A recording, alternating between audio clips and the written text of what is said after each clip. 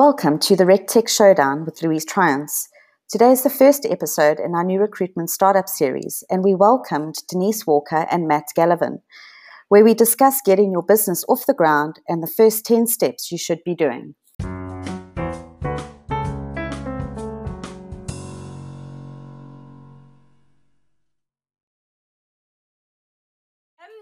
Right, so really, right, well, good. So this is a new show in the series. This is the recruitment startup series with the first 10 things that you need to do as a recruitment startup in the first year, 18 months.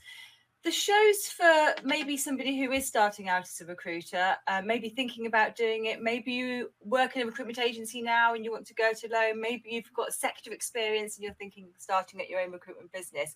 It's for anybody like that. I'm going to try turning... Try turning your knees back on.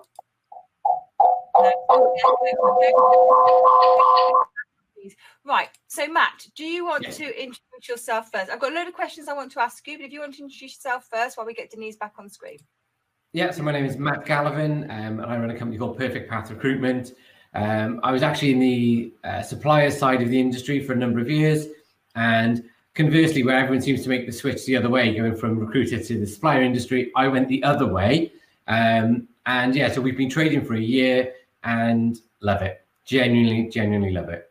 Okay, brilliant. And you're somebody who I've worked with a lot over the years. So it's very exciting to have you on as a recruiter. Denise, someone in the sidebar, Phyllis, said maybe try turning down your speakers in case they are passing the sound back through your microphone.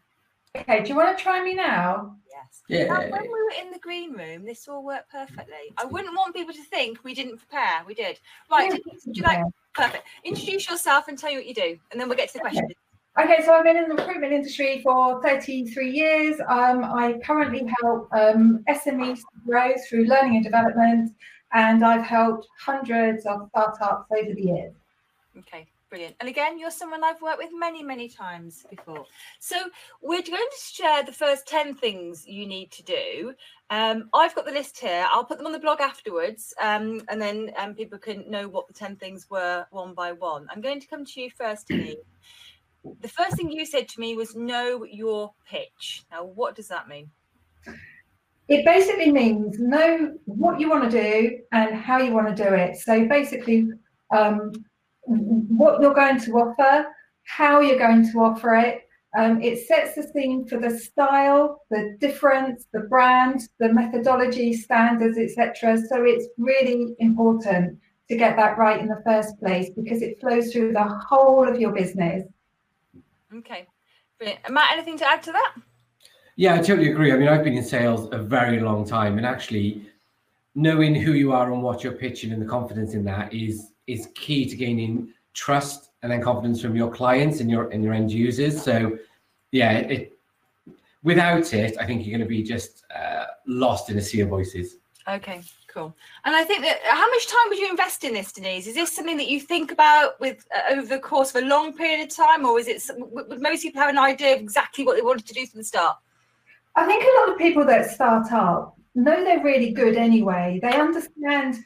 It might be that they haven't articulated it well, and so it can take a few weeks to understand exactly what you're good at, why people want what you're offering, the difference that you're offering in comparison to someone else.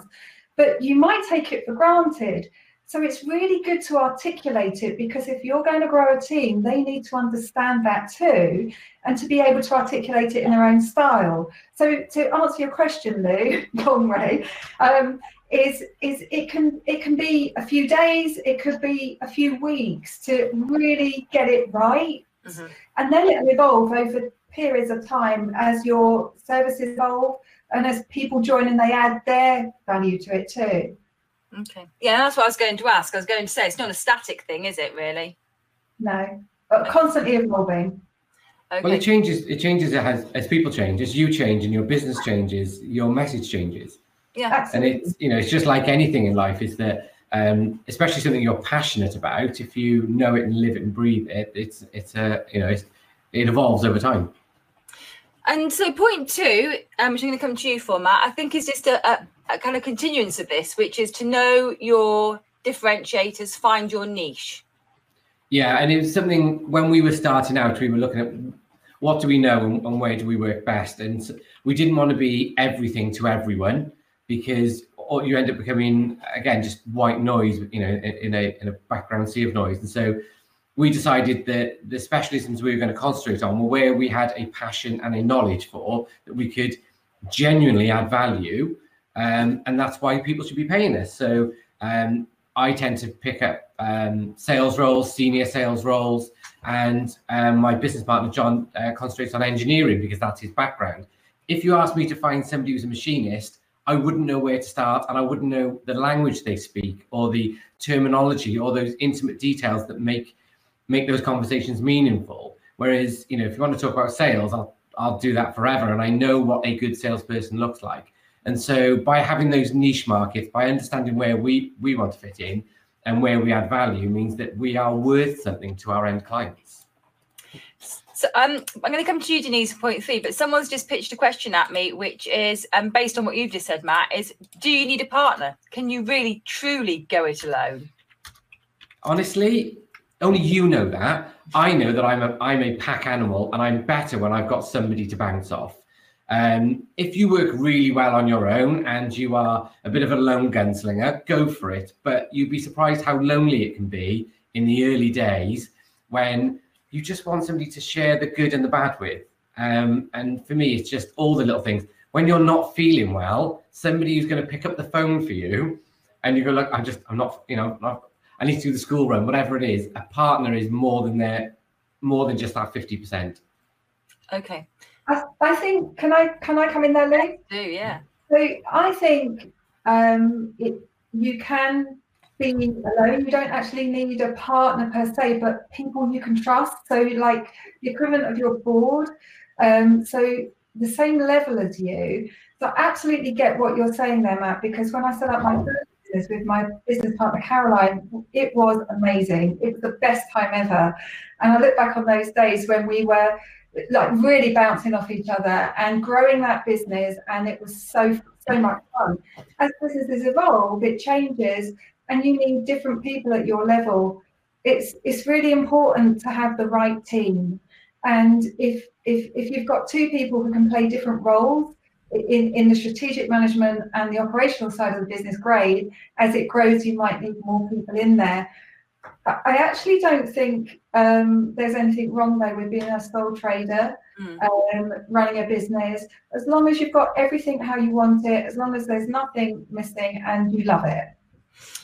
Okay, and Stephen's put a comment in the sidebar. So Stephen O'Donnell, and he has talked about this before, he recommends having a partner, but saying how difficult it is to find someone who has the same commitment as you. And I guess that's, you do not want to have the struggle of somebody who's not putting as much in as you when you're in those early days. That must be a massive frustration you could do without.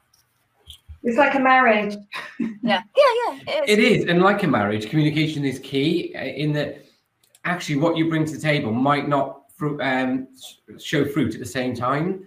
So one desk might, you know, if you're building a temp desk to a perm desk, when you're going to see that revenue come in and what that revenue looks like, it's going to be very different month 1, 2, and 3 to 18 months down the line. So, you know, communication in any relationship, whether it be a partner, as you say, if you've got people who can hold you to account, who are the same level as you, that can hold you to account and say, how is this going? What are you doing here? You can bounce ideas off. It's all about making sure that you communicate as you move along to it as well. Okay, absolutely. So Denise, point 3, plan well but flexibly. Yeah, I think this works for startups, and it works for people that are in business already and setting up new branches or abroad or whatever. And I think you need a really good idea of what it is you're going for, the type of clients you want to work with, the kind of markets you want to be in. But it's all about the differentiation and how you're going to use your resources in the best way. The thing is, some people plan so far ahead that it's like guesswork. If you have an idea of where you might be in 3 years' time, No, just go to your sound there. Wait a second. Can you hear me okay, Matt? Yeah, I can hear you fine. Coming through loud and clear. That was slightly weird, Denise. I'm going to turn that off. Have we got the noise again? No, we're fine. Can you hear me now? I Can you hear me now? Yeah. Yes. Okay, great. So I can. So I would say, look at your first year. Yeah. Know where you want to be. And actually review that plan every month. Make sure you're on track, but be open to creativity. Be open to opportunities that you might get there, but you might get there in a slightly different way, because you find you learn so much in that first year that what you thought would be the case might be even better, and you need to be open to that. That's me. And I think one of the points that we come to later is about having a mentor, and I guess having somebody else in the business can help you to keep flexible, but we'll come back to that. I've got a question in the sidebar from Alfred, but before we come to that one, because I think part of what you're going to say, Matt, might touch on an answer. Matt, your next point 4 is get the best suppliers you can, get the right CRM. But early days, how do you decide something like that? That's quite complex and costly. Yeah, and costly. And early days, you need to be really honest with yourself about what you actually need and what is right for your business. Where we are now, with the way software is provided, the way anything's provided, I would push back and say, I want short contracts, I want it cheap, I want to try it, see if it's right for my business, and make small adjustments really quickly. So, I was really, really fortunate in that I had lots of relationships in the industry. And so when I came to look at these things, I was like, yes, I knew people rang me up saying, Matt, do you want this for free? Do you want this? But I didn't take something because it was free, because if it wasn't the right fit for our business. So we, just like we were just saying, is that we had a plan that we were going to do a lot of temp first to generate revenue, and then we're going to look to build, a lot of perm first to generate the revenue, and then look at temp. And then when we looked at it, like, well, what CRM is going to support that? And so, I do big shout out to Pete Linus, because he rang me up and said, well, why don't you have hours for free for the first year? And so, I owe Pete a cuddle. But it's about making sure that what's right for you right now, and don't commit big. You don't need to be in a 2-year contract to get it a little bit cheaper. Try it for a 3 month, get a clause that you can back out of, because you just don't know, is the honest answer. Yeah, I've just put a tag to Pete Linus's business, which is Bullhorn, which is quite a large CRM. And actually, on some of the other shows, I'm going to be chatting with some suppliers about things like choosing the right funding supplier, choosing the right tech provider. I've got an amazing lady who does social media, which obviously the marketing is quite a large part, and candidate engagement is quite a large part. So probably I'll probe with those a little bit more. Alfred, I'm going to come to your question, but Denise, I think your next one is a continuation again of this, which is about for fast scaling, have an idea of size and platform assets. Yeah, I remember when I set up my first business, and when I start working with clients now, they kind of did the same as I do sometimes, and I never thought that I would end up buying out my partner. I never thought I'd end up being as big as we were. I thought it would always be a few of us. And so it caused problems, because I had to redesign everything. If you have an idea that you want to go to a certain size, then make sure that what you plan is going to support that. Otherwise, you're going to have to redo it all later on. So lots of stuff was in our head. And what I, in hindsight, I would have done was put it into processes, and that's what I call my platform. So if you have the right platform, it's not just a CRM, it's being very clear about what looks good in your business in terms of all the delivery, the way you sell, if it's going to be consultative or hard selling, if your interviewing is going to be really in depth, if you're going to meet your client, whatever it is you're going to do, get it all documented, but not micromanaged. Have a framework, a platform in place that you can build on, and that it can evolve over time. Because with that in place, it makes it easy for anyone you hire to be able to fly in with you, which is also a real key differentiator. So the platform is really important. And the same with people management too. So everything to do with the way you recruit your people, your values, your standards, and the way that flows through how you develop them really makes sense to get it designed in the first place if you can. And it doesn't have to cost a lot, and it doesn't have to take a long time. I don't know if that makes sense. Ask me questions. Absolutely. Yeah. Okay. I'm going to come back to a couple of those points around things like website and technology. But Alfred's question, I guess, is, you've done this. Maybe you've done a lot of the planning. Maybe you've only done a little bit. But then you have to try to get business. And he's saying, how can you go about ensuring your passion scales in an industry where competition is fierce? Mm-hmm. Now, that's actually one of the topics we're going to cover in a future show in a bit more detail. But Matt, that's got to be something that you found, is that having the planning in place. Yep. What absolutely hit the ground? So it comes to one of the points you're going to mention shortly. But for me, I worked what I knew first, and so I went to my network, and that helped me. So I had it all planned out. Just like we were just saying, it's been documented. When you actually hit the ground running, you're like, right, I need to change this bit. That bit's not working for me. And it's being open to the change. So I'm still passionate about what I do, but I'm not passionate. I'm not blindly passionate. Oh, this is how we go about it. So we, for instance, we've tried different softwares. We've decided before that, we had a 3-month trial, 6 weeks in, that's not for us. Get rid of it. Stop using it and focus and renew the focus in where we're going to get the most yield. I still love coming in every day, even though, even on the bad days when you've got to do all the admin stuff and whatever else, I still love all of that.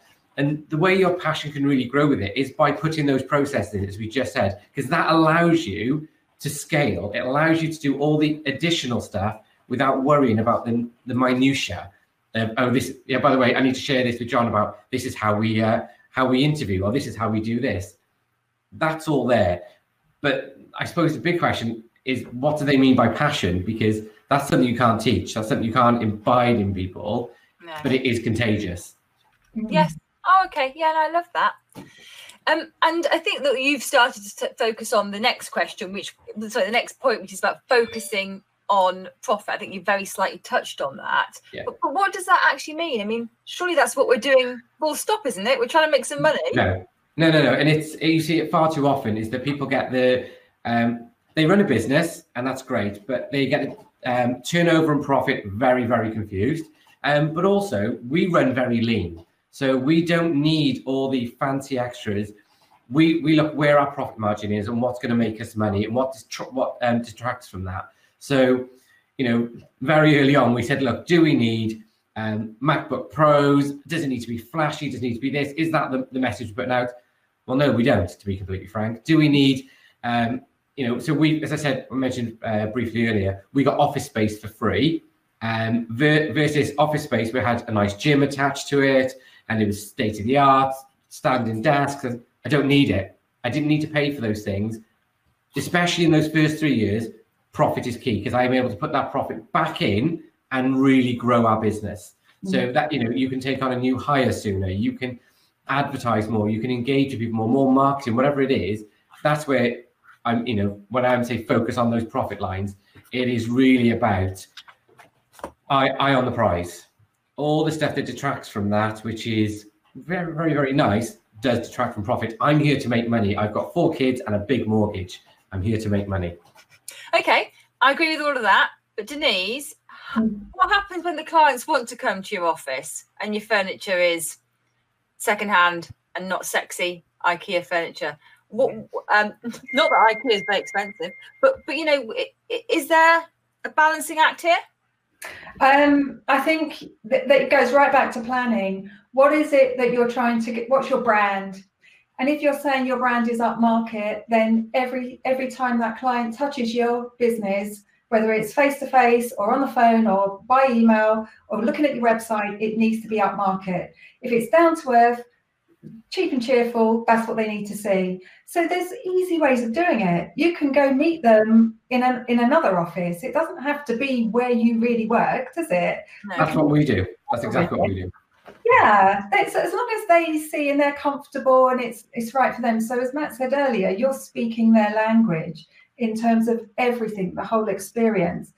And going back to, this is about you define what you want people to know about you, and it really helps if it comes from the heart, if it's you and you're really comfortable in that space, because it just means that they will feel the authenticity, they will trust you, and I think if you define what your difference is and you define what your messaging is, then the way you sell, even when you have no clients, when you know what your competitors are doing for the money they're charging, and you know where your difference is and you're superior in some ways, then you can market that and know with the passion that you will be talking to the right potential clients because you've identified them, and that you start a conversation to start to build the trust. I've seen startups with nothing, no relationships, no nothing, but they know what they're doing and they know what they're doing well, and they know in comparison to others where they're superior, and just starting conversations with the right potential clients, not anybody, just the right ones that they've identified, has built businesses worth millions from scratch. So it's worth getting your difference right in the first place. Yes, and a lot of people who come to me with a recruitment startup, I do feel they have this idea in the back of a fag packet thing and just want to get going. So desperate to kick off and get going. And it sounds like there's a little bit more work, you're saying, both of you are saying, has to be done behind the scenes. Oh yeah, absolutely. Okay, I've lost track of who's taking the next question. The next statement, I think, is control cash, watch the cash flow. Is that you, Denise? Yeah, that was me. So profit is really important, but you can be profitable and still run out of cash. So don't run out of cash. One of the best tips I was ever given was to build cash control into the sales process. So we taught our team, and I recommend this to everybody now, to talk about fees and payment up front at the first client meeting when it looks like you're going to do business. And if it's not a face-to-face meeting, it'll be kind of over the internet like this, so that people understand they will get an amazing service from you, great products, whatever. All you want in return is prompt payment. And that's worked every time it's introduced, not just by the owners and the seniors in the business, but from everyone who's trained in sales in your organisation. And make friends with the people who pay you. Absolutely. Accounts teams, it works really well too. Okay, Matt, and I guess that having been in the recruitment space for so long, you have seen so many times recruiters talking online about how they're struggling to get the fee out of the client. Yeah, I've heard the horror stories, but exactly what we were just saying is that we have that conversation very early on. We understand it's a service we're providing, what that service costs, what they can get for that cost, and what we get in return. And that is, if we agree payment terms, then we agree payment terms. But yeah, touch wood, we've had very good clients in terms of payment, and actually we start from a place of 14-day payment terms, because then they feel like they've won something back when we go to 30 days. But actually, I don't go longer than 30 days because everyone has a payment run once a month. It's something I'm really open to having a discussion about. And as we were saying there, very early on, I say, what is your budget for this? Have you budgeted this, or do you need to go and find budget for it? How are we financing this? Where is this cash coming from? And it means when we have the conversation, we all know where we are. Okay. Really upfront. That sales part is another show I'm doing, actually, is having those conversations. There's a bit more detail around that, Matt. Because I think absolutely. If you're an experienced recruiter setting up on your own, it's slightly different. If you know your market and you're setting up, that's all skills you've got to learn. So, very much so. Okay, so Simon's got a question, which is business development / winning new clients as a startup. And so this is the thing we're going to cover in a future show, but we'll still answer it, Matt. Any difference between doing this as a startup versus a consultant for an established agency? Yeah, absolutely. When you're doing it for an established agency, you've got a brand that you're representing. And what we said earlier is that when you grow a business, whoever's grown that established brand and said, this is how we sell, this is what we do. And whilst you might have your own style within that, you are sort of constrained by, the brand that you represent. As a small business, what you're able to do is be much more agile and say, actually, this is how I want to work, even if that's down to a particular client. And you can be much more authentic. People buy from people. I've said this for so long now, and it's such a cliche. But we've won FTSE 100 businesses based, again, we're up against some of the biggest recruiting firms in the country. And yet we've won it because we're very real, we are very transparent, and we're very agile, which is all sounds like cliches. I get that, like you read them out of a sales handbook, but they're cliches because they're true.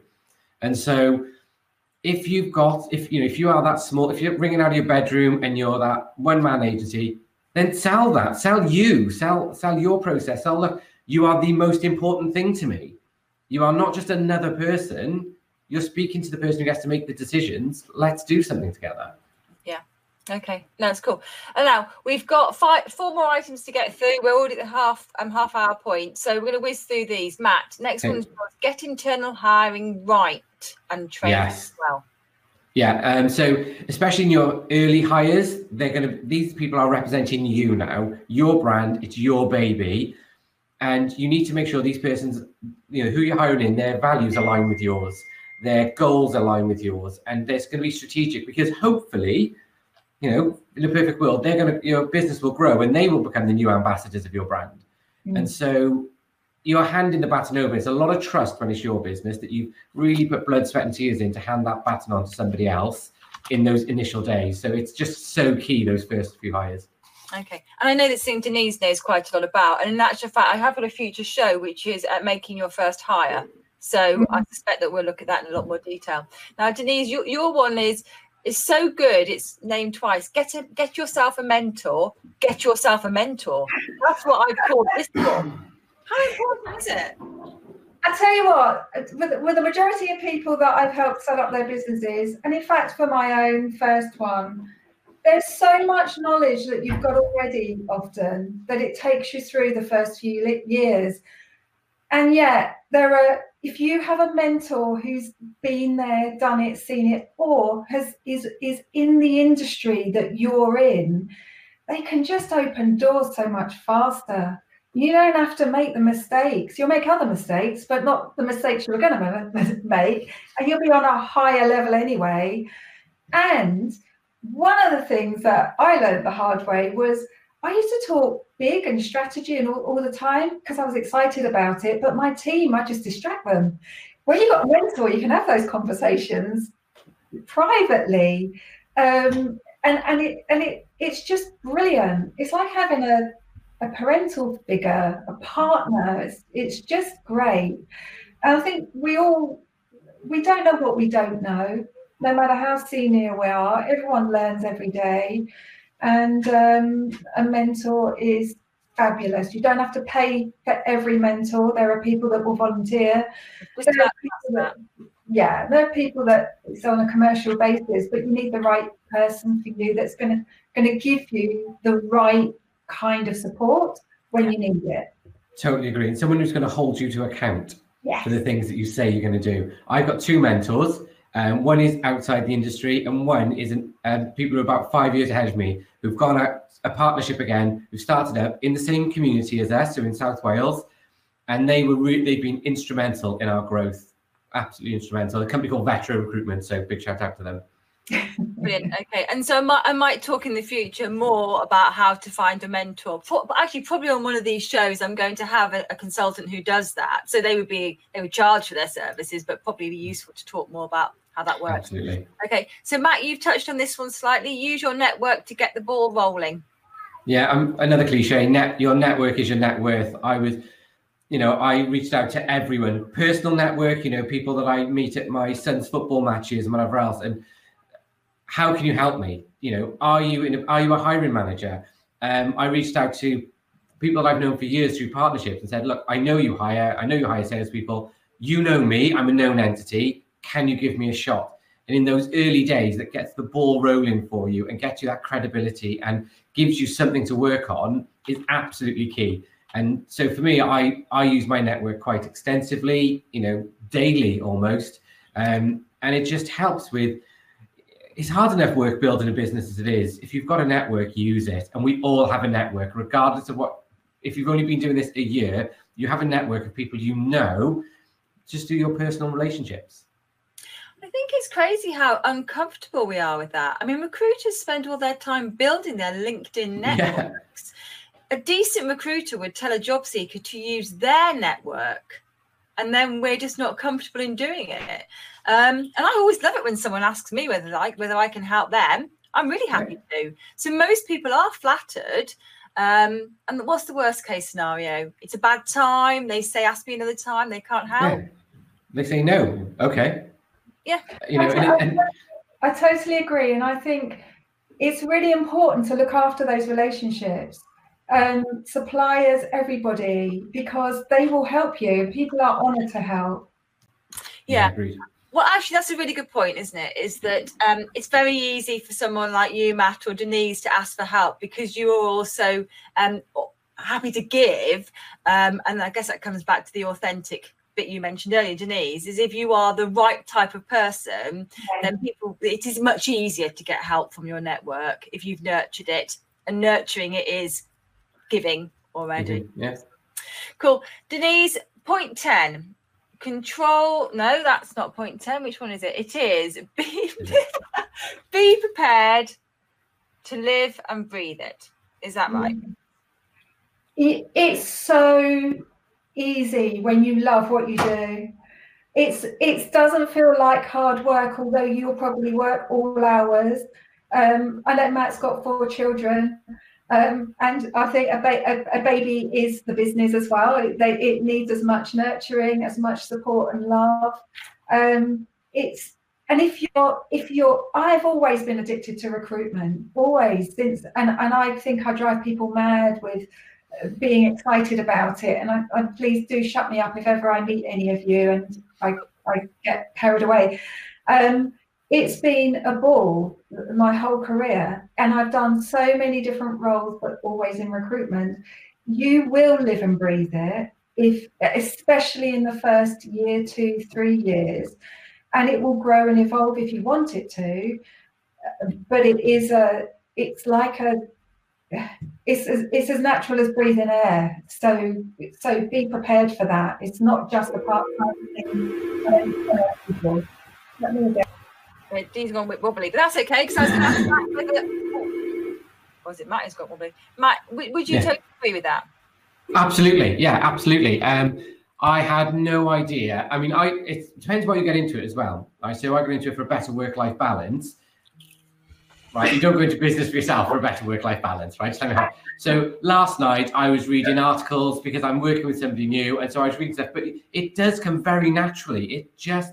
It's something that you don't really consciously know that's happening, but before you know it, my business partner rang me up at 11 o'clock at night and he said, "Oh, I've redone our contracts. The formatting was out."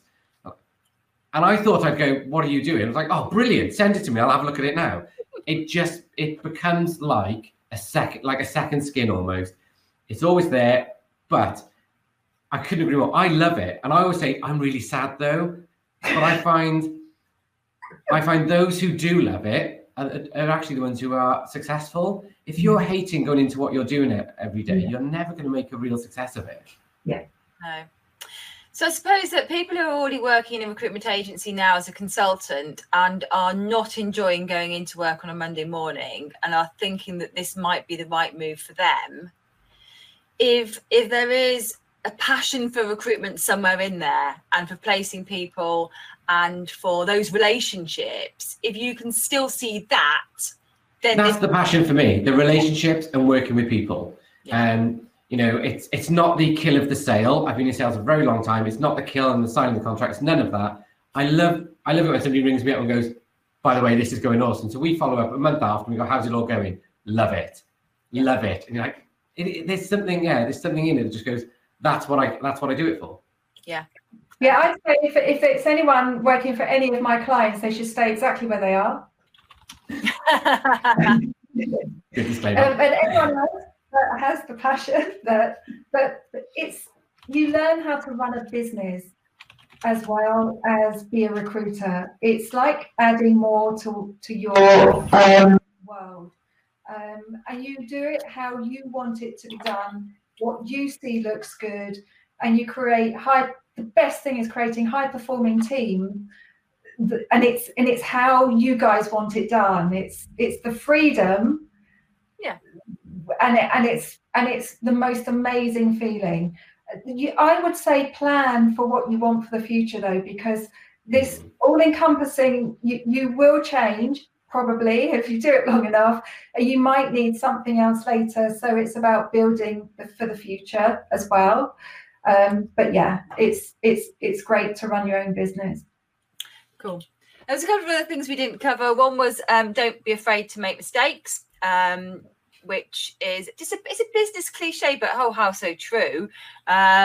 You've got to take some chances. And then the other thing, which I love that Matt mentioned, was around staying on the right side of the law. And I'm sure you would agree with this as well. So things like IR35, which I'm going to be covering in a future show, tax. Please don't forget to pay the tax man, and things like that. So some of the things we're covering in future shows will be social media, contract recruiting, specifically contract recruiting, maybe becoming a recruiter in this, hiring in the States, massive market, which we're going to cover, funding, back office, getting the right tech, and sales. And Andrew's just said, what is the best way to get some new clients? And that is going to be an entire show in itself, will be around what you actually do on a day-to-day basis to find clients, to find candidates. And I can see in the sidebar a couple of people saying what their story is. So somebody, I won't say your name, but who's just resigned from a recruitment business and getting going with their own recruitment agency. So I've shared Denise and Matt's LinkedIn profiles in the sidebar, so feel free to connect with them. I'm going to turn this into a blog post with this video embedded, so if anyone's watching this on catch up and wants to know in writing what those 10 things were, that will be on a blog post. These for me are a weekly show, but I really want to thank Denise and Matt for giving up their time. I haven't paid them, but I will pay them in paying it forward in love and kindness, because there are people like this in the industry. So do reach out to people who you think, give it a punt. Can somebody give me some advice? Do ask. It's always worth it. Lou, on that note, can I say, obviously somebody's just mentioned in the sidebar there that they're going out alone. If anyone wants to drop me a line on LinkedIn, I've just said use your network. Make me part of your network. LinkedIn, ask the questions. If you want to have a call, give me a call. I'm happy to be completely honest. So if you are looking to go alone, you're looking to make that step, give me a shout. I'm happy to give somebody, half hour, an hour chat and tell them what it's really like. Okay, brilliant. Yeah, ditto. That's really, really great. So I'll share both your details. Matt and I will both be at the Recruitment Agency Expo on the 4th and 5th of February as well. And I'm quite noticeable because my hair will be some vague shade of red. So thank you so much for everyone who's joined us in the sidebar. We'll be back this time next week. And thank you again so much to Denise and Matt. Bye, everyone. Bye now. Bye. If you would like to hear more from UK Recruiter and Recruiter Zone, go to the blog section on our website, ukrecruiter.co.uk.